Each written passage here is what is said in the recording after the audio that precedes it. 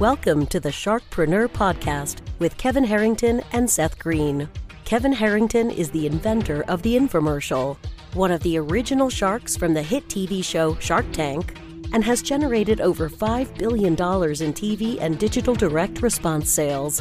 Seth Green is the world's first trusted authority on cutting-edge direct response marketing, a best-selling author, and the only 3-time Marketer of the Year nominee.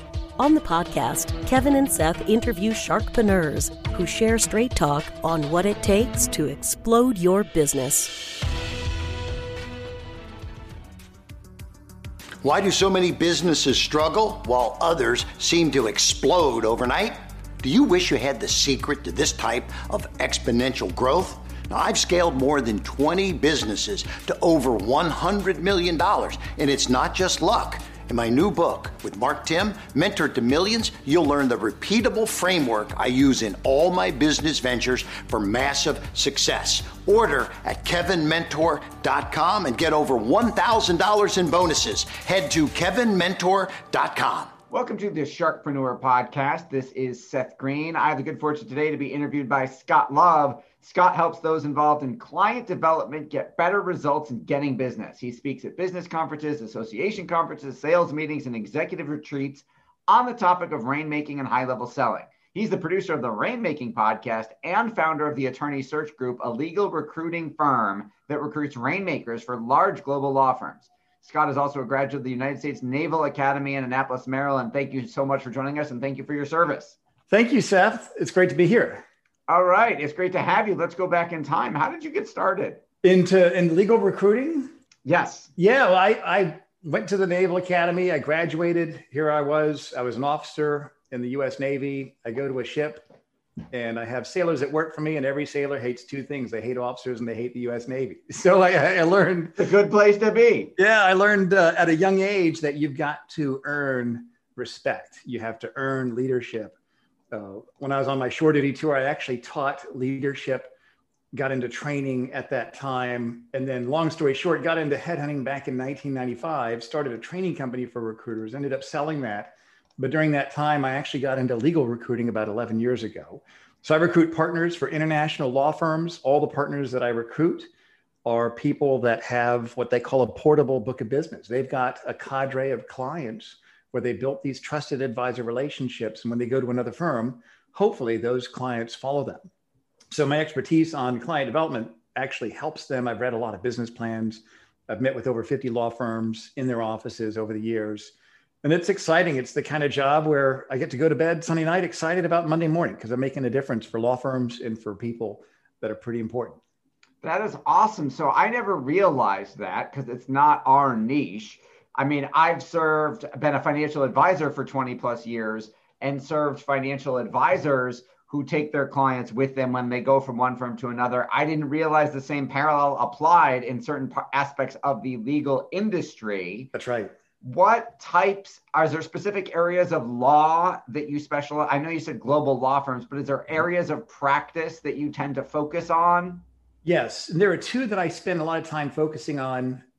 Corporate transactional partners, partners that do general corporate work, advisory work, M&A, private equity, hedge funds, and then also intellectual property partners, trademark, patent litigation, patent prosecution, tech transactions.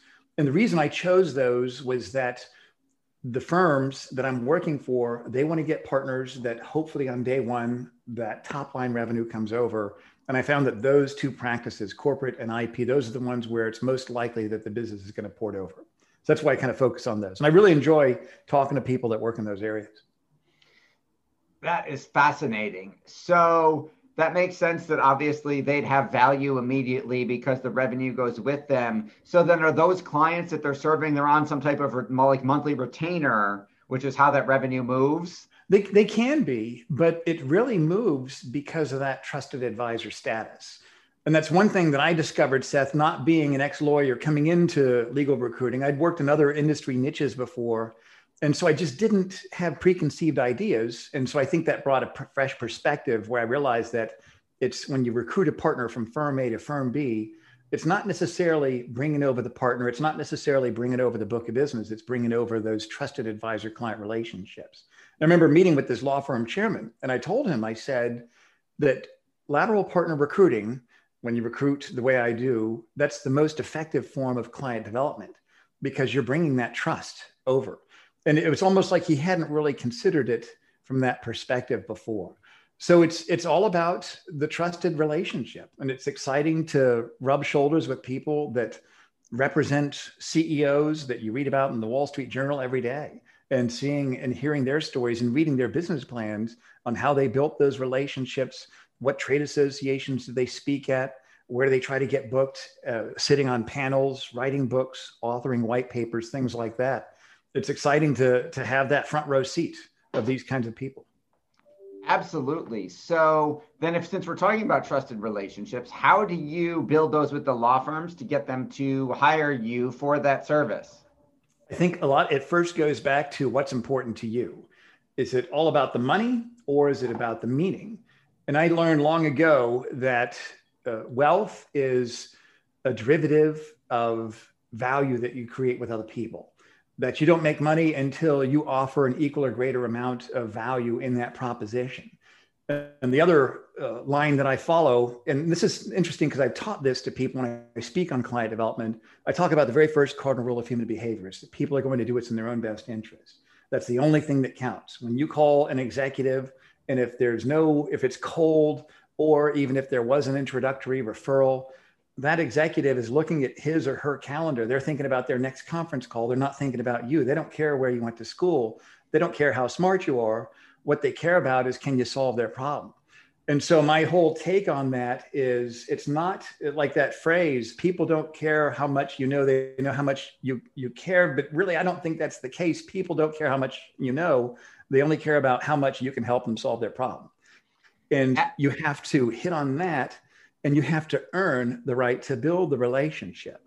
So as I'm meeting with these high-level prospects, I would try to get in, either it's through a referral or I've got some sort of unique area of value. I can solve a problem right away. And they open up the door and I'm in. And I believe that there's this balance between, you've got to build relationships. You've got to build that network of people that you can at some point sell to, but your prospect doesn't need another friend. They really don't. They don't need another friend. They need a solution. So it's almost this balance of, have I built enough rapport? Have I found some things that we have in common where I see them opening up the door? And then this is the one thing, Seth, that I learned at a young age, is that when you ask intelligent questions, there are a couple of things that happen. Number one, it's giving you information. It's giving you the answers to the test. And then secondly, they're making a judgment about you based on the quality of questions that you ask. So when I would meet with these chairmen of international law firms, and I remember this happened a few times where I'm in a shootout, where I remember one firm I met with, they said, "Oh, our chairman wants to meet with you." And I'm kind of excited. I get to meet the chairman. And I was in the waiting room, and the HR colleague walked out and said, "I'm going to introduce you to the chairman, and I want to let you know you've only got 30 minutes. And I'm thinking about, why only 30 minutes for such an important strategic meeting? And I realized, oh, I'm the first in line. There's going to be 3 or 4 more headhunting firms after me. And so during that meeting, I realized I'm the guy that has a blank legal pad and a pen. I don't have a fancy brochure, but I would ask intelligent questions. And that's how I got the account, by understanding what motivates them and making a presentation based on what's in their best interest. That is fascinating. So when you've been doing this for a long time, you're very, very successful at it. What inspires you to start the Rainmaker podcast? Right. Well, I used to produce a podcast. I mean, this is going back to 2009, Seth, back when people listened to podcasts on iPods. and there's some people listening to you right now that have no idea what an iPod is. So just go to the Google machine, type it in, and see what comes up. In the way back, yes. That's right. And in this niche I had, it was to the recruiting industry. So I used to teach recruiters how to recruit and how to sell. It was basically a sales and training company focused on a vertical niche that I eventually sold because I like doing the deals. I like speaking and all that, but I really love doing the deals. And so I resurrected that during the crisis back in March. I was producing another one that wasn't getting a lot of success in terms of the visibility. It was called the Partner Podcast. It's basically a wide variety of topics, but I realized there's only one thing that I think people really want to invest time in, and that's client development. So I resurrected that one. I dusted it off. I branded it the Rainmaking Podcast. So in March, I go to GoDaddy. I type in the rainmakingpodcast.com to see if anybody has reserved it, and it's available. That's so awesome. I got it. And that was I think the best thing that came out of this crisis, just because all of us, we've experienced a big change. And I'm not going to say the word pivot. We've already heard it a million times since mid-March. But I think that stimulated me to see that I've got to do something a little bit different. How can I take this time and harness it and use it to my advantage? And so we're probably on over 30 episodes just since past March. And we interview experts, and it's not just for law firms. It's anybody that's in professional services or that's in B2B sales, selling their product or service to a sophisticated prospect. Okay, so that was going to be my next question, which you answered about if it was broader than legal, because the rainmaking or rainmaker applies everywhere. Absolutely. So then is there a way, do you have other ways to serve folks who aren't international law firms who might listen to the show because they're in business development too? I do some advisory work on a case-by-case basis based on my availability. And is it interesting? I don't do a lot of rookie training anymore. It's kind of like, I just don't find that interesting or challenging. My best value is advisory work. Here is a strategic merger that we're doing. How does this all fit together? Or how does one recruit rainmakers? Doing advisory work on that. I do that on a limited basis. One of the things I absolutely love to do, though, is speaking, even if it's virtual like this. I've done a few presentations that are real niched within those involved in business development, professional services. I was on a panel for the Institute of Management Consultants conference 2 weeks ago.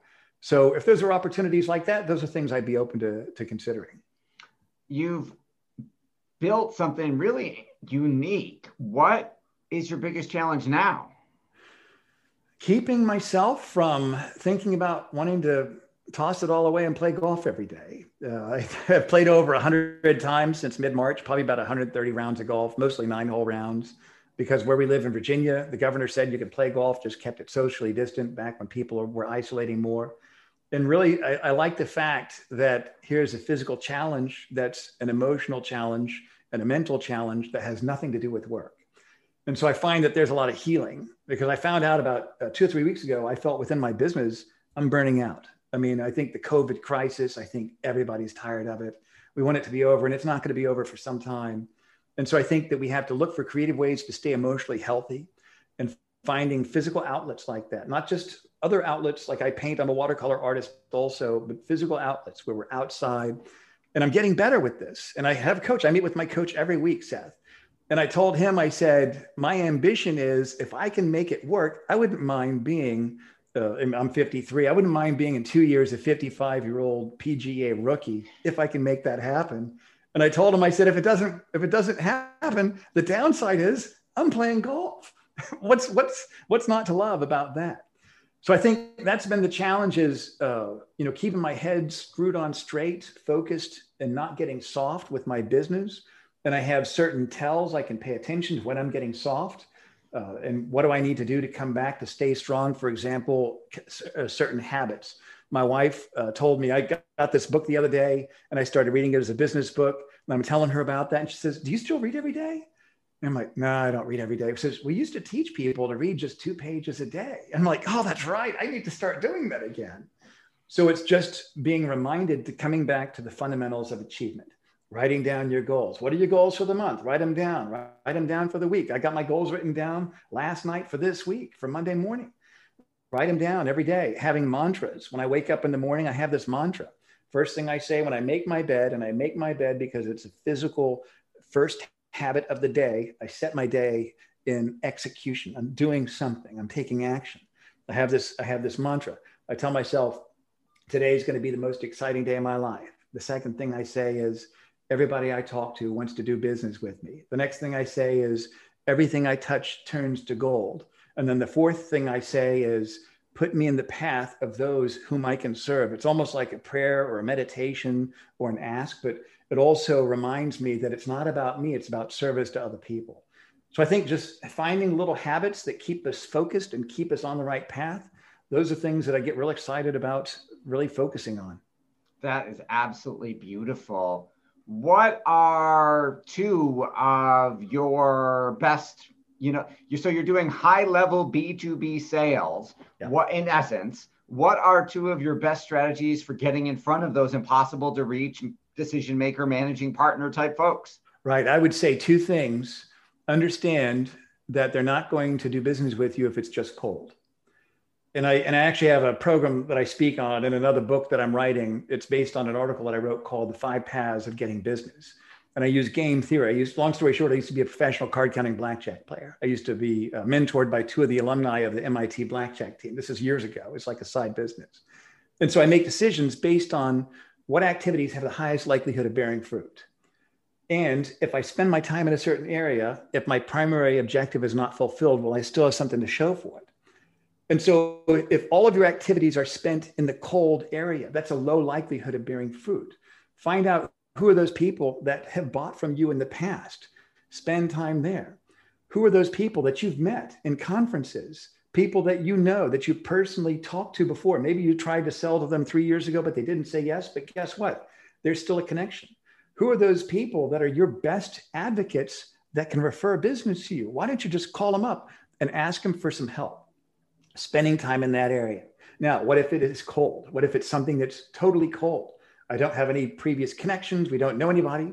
I would say call them up to interview them for an article that you're writing, a book that you're writing, a podcast that you're producing, things like that. One of my very first clients that I did business with, I didn't call them up to say, my name's Scott Love. I've never placed a lawyer, and I want you to invest your reputation in my performance. No, I called him up. It was a referral. I got referred to him by their VP of marketing. I'm writing an article on the best practices of leadership for Washington Managing Partners.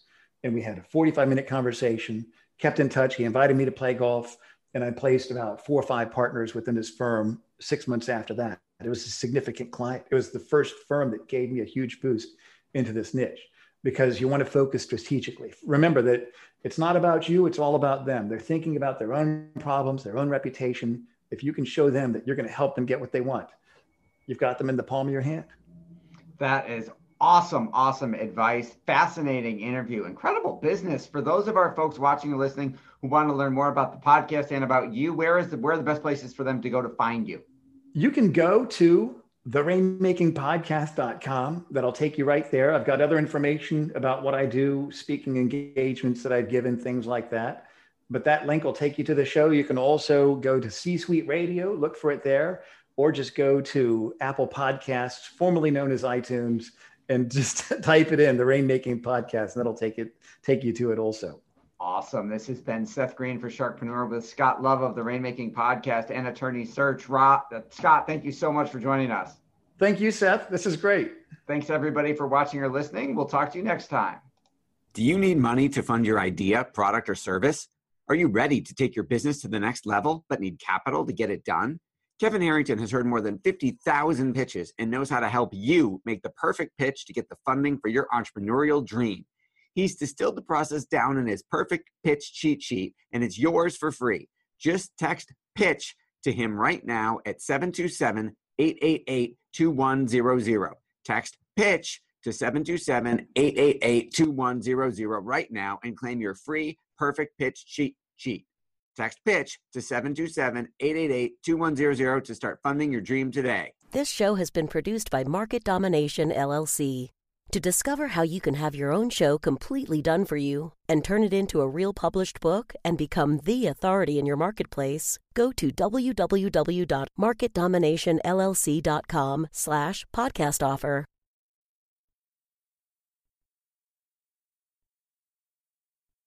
This podcast is a part of the C-Suite Radio Network. For more top business podcasts, visit c-suiteradio.com.